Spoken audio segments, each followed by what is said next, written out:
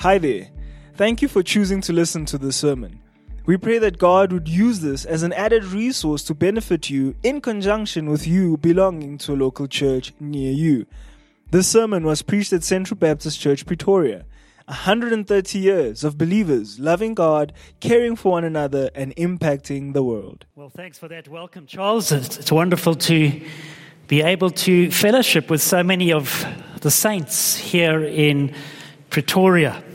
As I was preparing for this evening, it just reminded me that out of the 5 Christological events, the Ascension of the Lord Jesus Christ is surely the one that gets the shortest thrift. When it comes to the birth of Christ at Christmas, we give it a great deal of emphasis. At Easter, of course, the death and the burial of Christ gets great emphasis for good reason. The resurrection of Christ gets great emphasis. The return of the Lord Jesus Christ, we preach about that a great deal. But the ascension of Christ is one that is sorely lacking in God's churches today. I was listening to a well-known speaker, I won't mention him, but he has been pastoring in a church in America for 40 years, the same church.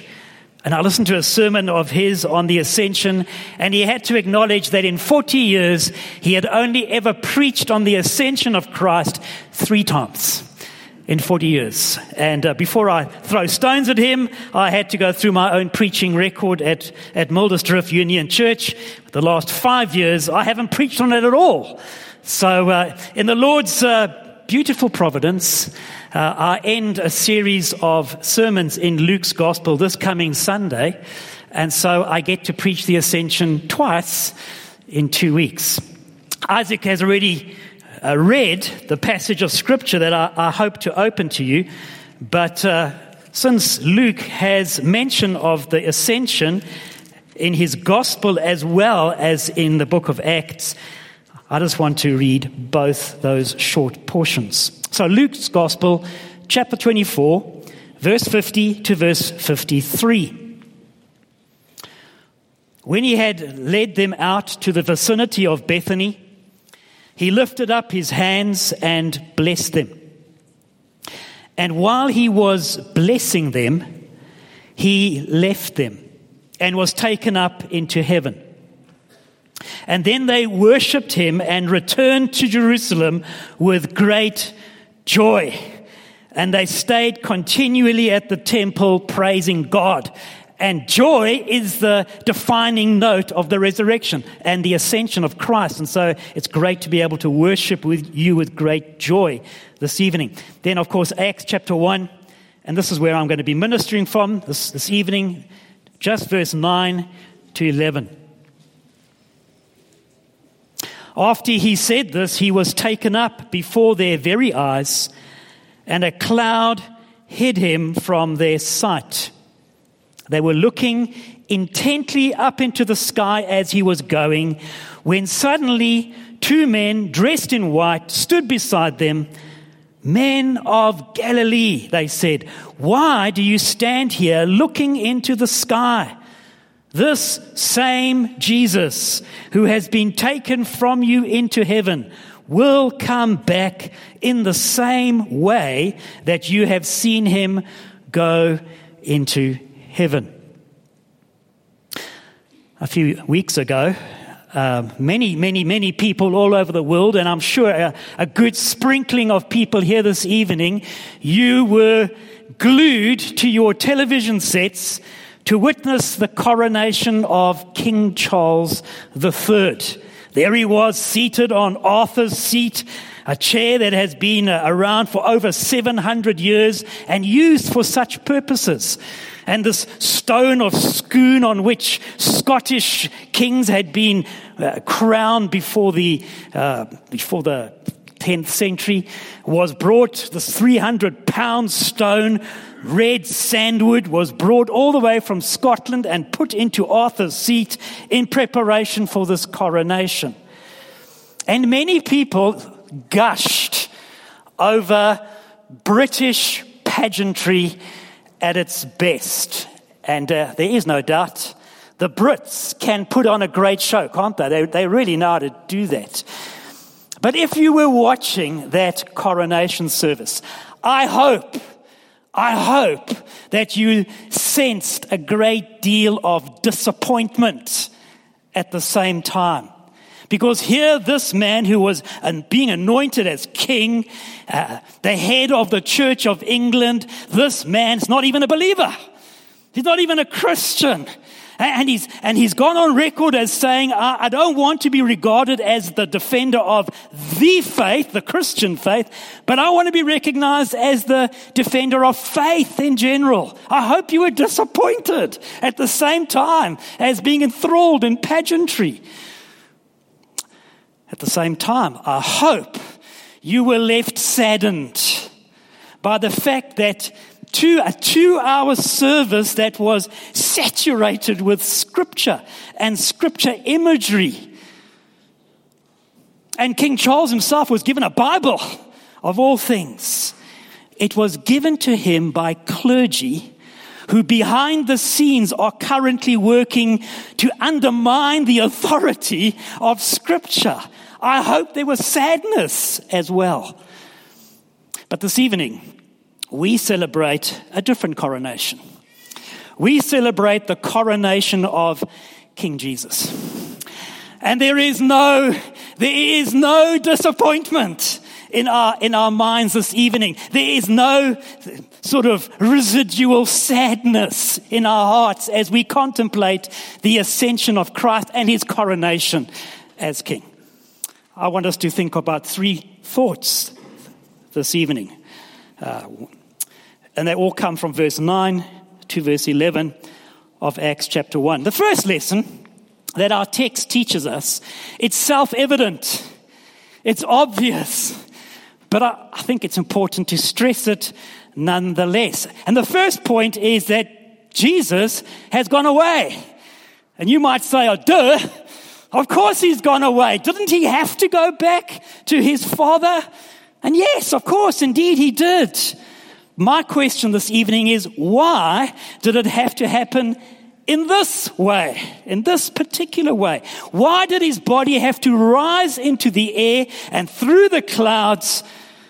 I mean, it's not as if heaven is up there. We don't believe that, do we? You don't have to get into a space rocket and be blasted out of the Earth's atmosphere to get to heaven.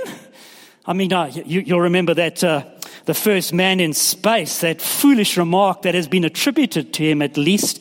You know, here he was, this first Russian cosmonaut, 1961, I think it was, Yuri Gagarin. He gets blasted into space. He's the first man to exit the Earth's atmosphere. First man in space. He orbits the Earth for about 1.5 hours. And then he returns again. And at least it's attributed to him to have said, I was in space and I didn't see God. There's no evidence of God in space whatsoever. There is no God up here. And that's quite silly, of course, because you cannot get to God in a space rocket. So why did Jesus have to rise in the air in such a dramatic kind of way? I mean, he could have said goodbye to his disciples and vanished. He could have done that, not so? He could have just gone around the corner and never be seen again. So why is his exit from the earth so dramatic? There must be a reason for it. And I don't think the answer is very hard to find.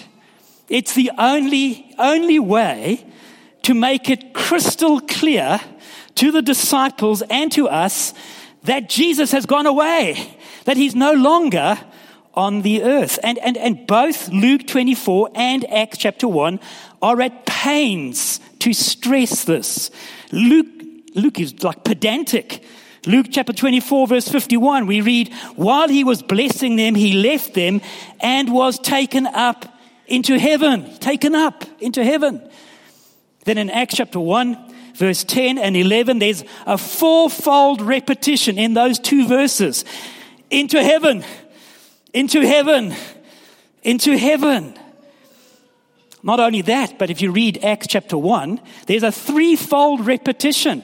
Verse 2, verse 9, verse 11, where it says concerning Jesus, he was taken up, taken up, taken up. The repetition of these phrases makes it crystal clear that Jesus is no longer on earth. He's gone up. He's been taken up into heaven. So why is this stressed in Acts chapter 1? Put yourself in the disciples' shoes. I tried to do that this week. It's 40 days since the resurrection. And throughout that 40-day period, Jesus has been appearing and disappearing, and appearing and disappearing at regular intervals. And I'm sure the disciples probably thought to themselves, this is the new normal. This is how things are going to be from here on out. Something had to happen to change that thinking in their minds. They needed to know that there was going to come a time when there would be no more resurrection appearances.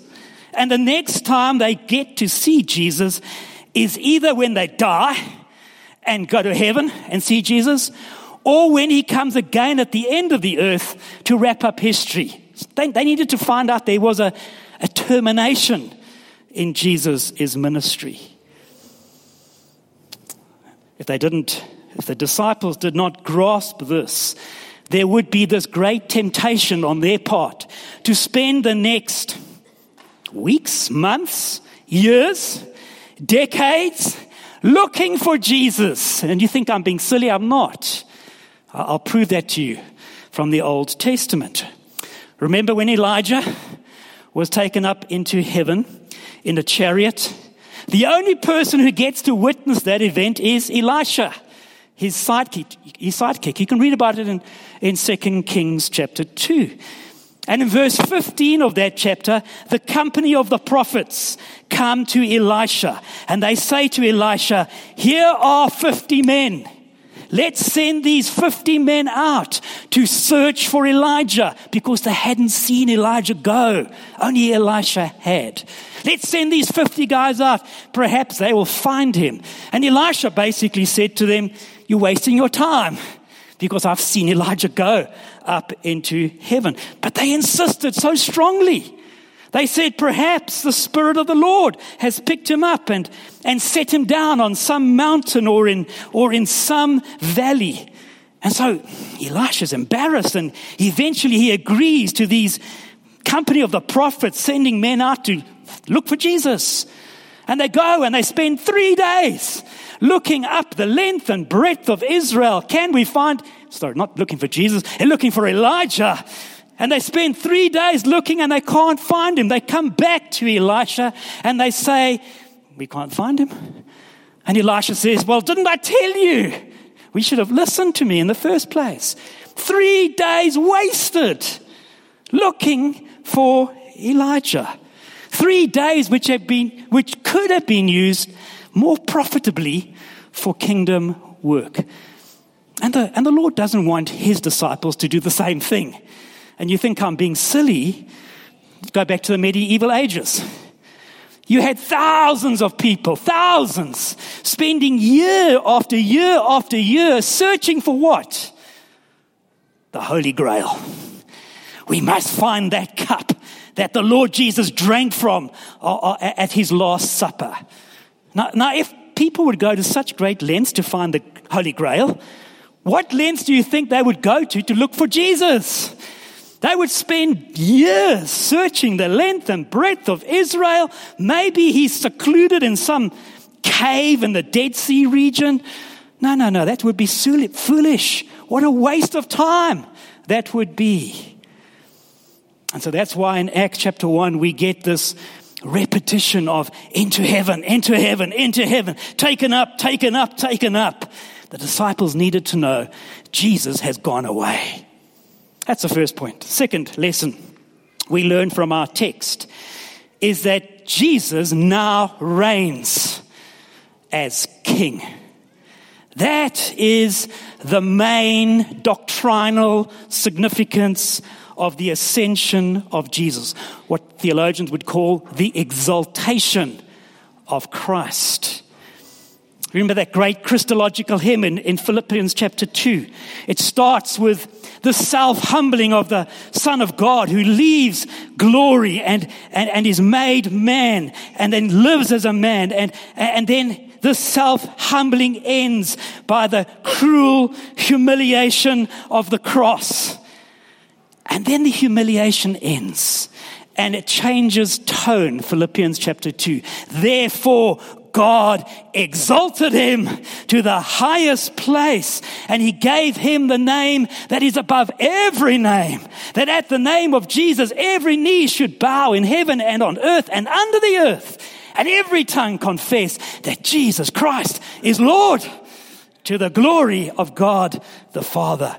That's referring to Christ's exaltation and his reign. And I would like to suggest to you this evening that is perhaps the reason for the mention of clouds in Acts chapter 1 verse 9. You know, for many years I thought that the reason the reason for the clouds in verse 9 was merely to obscure Jesus from view. He went up and up and up and through the clouds until the clouds hid him from view.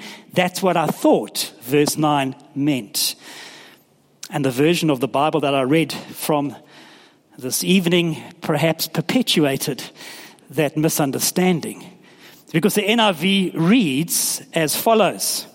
It says, after he had said this, he was taken up before their eyes, and a cloud hid him from their sight. But the ESV puts it differently. The ESV puts it correctly, where it says a cloud took him out of their sight. There's a big difference between those two. The language of the ESV seems to suggest that the cloud actually took him away, that the clouds were the means of transporting Jesus to heaven itself. It's like you get an important dignitary who's staying in a hotel, and you want to pick this guy up to take him to his meeting. You rock up in a Cadillac or a limousine to take him to his meeting. Or if his meeting is overseas, you get him a Gulfstream jet. He's got to go in style. Well, in our passage, the Lord travels to heaven in style. He travels on the clouds of heaven. Psalm 104 verse 3 says the following about God. It says, he makes the cloud his chariot, and he rides on the wings of the wind. I want to put it to you this evening. I want to suggest it to you this evening. Is it not possible? Can I be a little bit more bold? And could I not say, is it not probable that the mention of the clouds in Acts chapter 1 verse 9 as this means of transportation should remind you of a very, very important Old Testament text? And that text is Daniel chapter 7 verse 13 and verse 14, because that is the Old Testament account of the ascension and the coronation and the exaltation of the Lord Jesus Christ. Let me read it to you. In my vision at night, I looked, and there before me was one like a son of man. Get this. Coming with the clouds of heaven. He approached the Ancient of Days and was led into his presence. He was given authority, glory, and sovereign power. All peoples, nations, and men of every language worshipped him. His dominion is an everlasting dominion that will not pass away, and his kingdom is one that will never be destroyed. So here is Jesus. He's being transported in style on the clouds, and he's on the clouds, and he's crowned as king. He sits down at the right hand of his Father in heaven.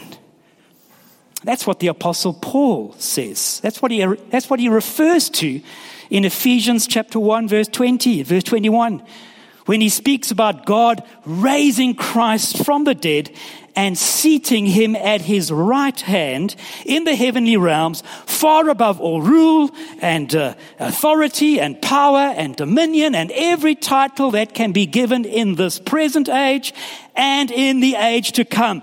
Paul could have said, Christ has been crowned king.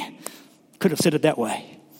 This is what the Apostle Peter is referring to in 1 Peter chapter 3, verse 22, when he says concerning Jesus Christ that he has gone into heaven and he is at God's right hand with angels and authorities and powers in submission to him. Christ is king. This is what the Ascension is loudly proclaiming today. And what an incredible comfort that is to you and to me as you go about your work this coming week, knowing that Christ, he is the ruler of the universe. He is king of creation. What comfort that gives to you this week and the crises that maybe you face next week. Just to remind yourself, hang on a second, it can get quite bad, but Christ reigns. Christ is over all. That's a great comfort to us. There was a Catholic friar in the late 15th century in Florence, Italy. His name was Girolamo Savonarola. And Savonarola was this friar who was well known for preaching about a flood of divine judgment that was going to come upon the city of Florence if the people would not repent of their sins. And Savonarola encouraged the people in Florence to attend a bonfire of the vanities. And he would have this huge bonfire, and the people were encouraged to come and burn all their gambling artifacts, all their pornographic material, burn it. Well, Savonarola was excommunicated from the Catholic Church for preaching against the Pope. And later, he was executed. In fact, next Tuesday is the 525th anniversary of his execution. But before he dies, he says this: get Ascension in your mind, get the coronation of King Jesus in your mind, because his closing words on earth are these. He says this: he who believes that Christ rules above need not fear what happens here below. Christ rules as king. That should encourage us.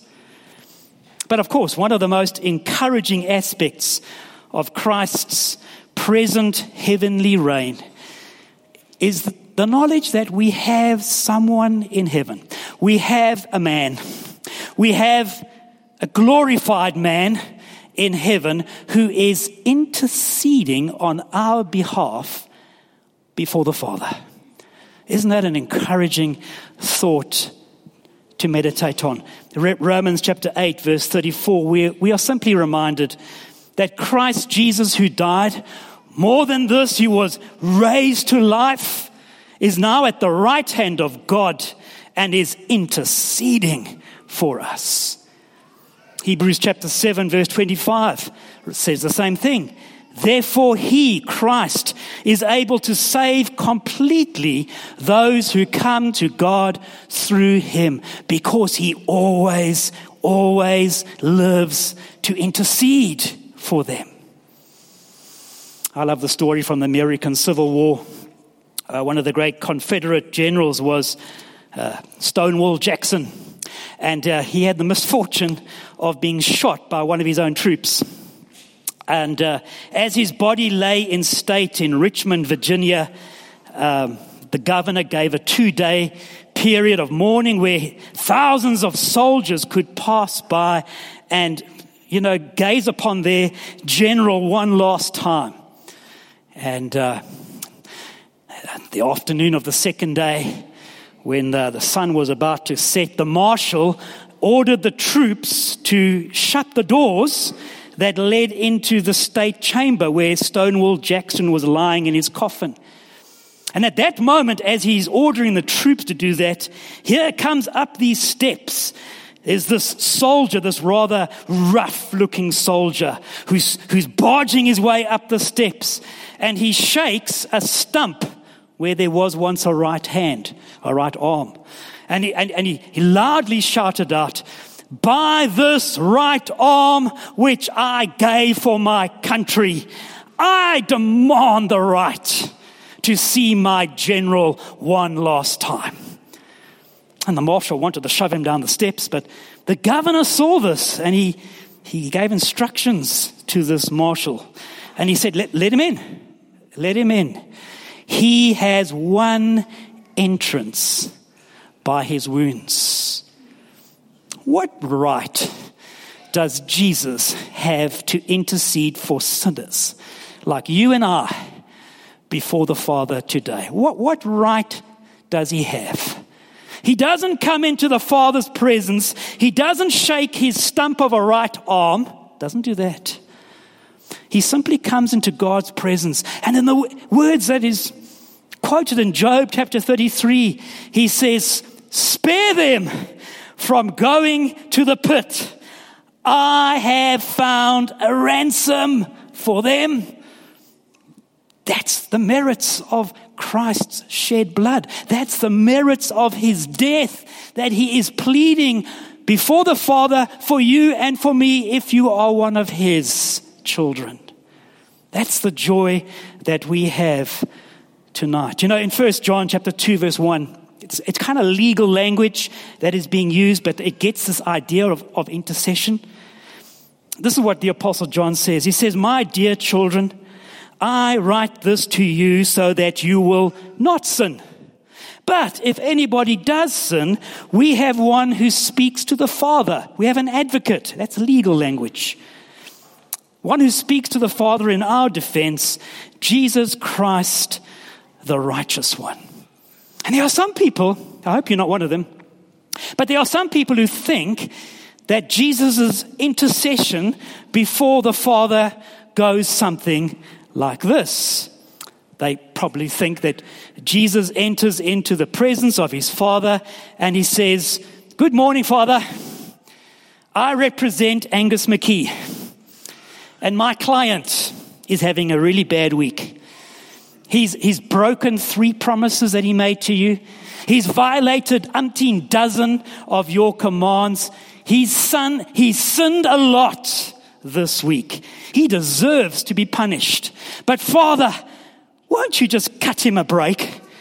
For my sake, just cut him some slack. Well, won't you do that? Just give him one more chance." And some people imagine the Father replying to the Son by saying, "Well, okay, for you, I'll give him one more chance." What's the problem with that line of reasoning? The problem is that Jesus has no case whatsoever before the Father. He's just pleading.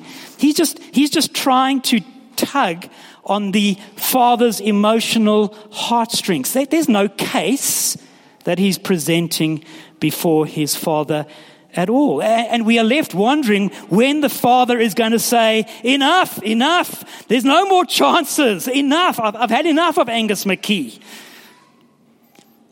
That's not how Jesus intercedes for the Father, for you and for me, if you are one of God's children. He has a real case to present. And in 1 John chapter 2 verse 2 it says, "He is the atoning sacrifice for our sins. He is the propitiation for our sins. He is the one who turns the Father's anger away from us." And so the Lord Jesus Christ's intercessionary ministry goes something like this. This would be more accurate. He probably goes into the Father's presence and he says, "Father, Angus has done it again. He's blown it again. but I have died the death that he deserved to die. And I have lived the life that he ought to have lived. Angus has sinned, and the demands are that the wages of sin is death. But I've paid for those sins with my very blood. That's why if you read 1 John chapter 1 verse 9, it says, it's very interesting the way it says what it says. It says, if we confess our sins, he is faithful and just and will forgive us our sins and purify us from all unrighteousness. It's very interesting what John doesn't say. He doesn't say he is faithful and merciful. Although that is blessedly true as well, isn't it? We sing that lovely, lovely hymn, our sins, though they are many, his mercy is more. That is a glorious truth. That's not what John says. He doesn't say he is faithful and loving, although that is also gloriously true. He says he's faithful and just. He's using legal terminology.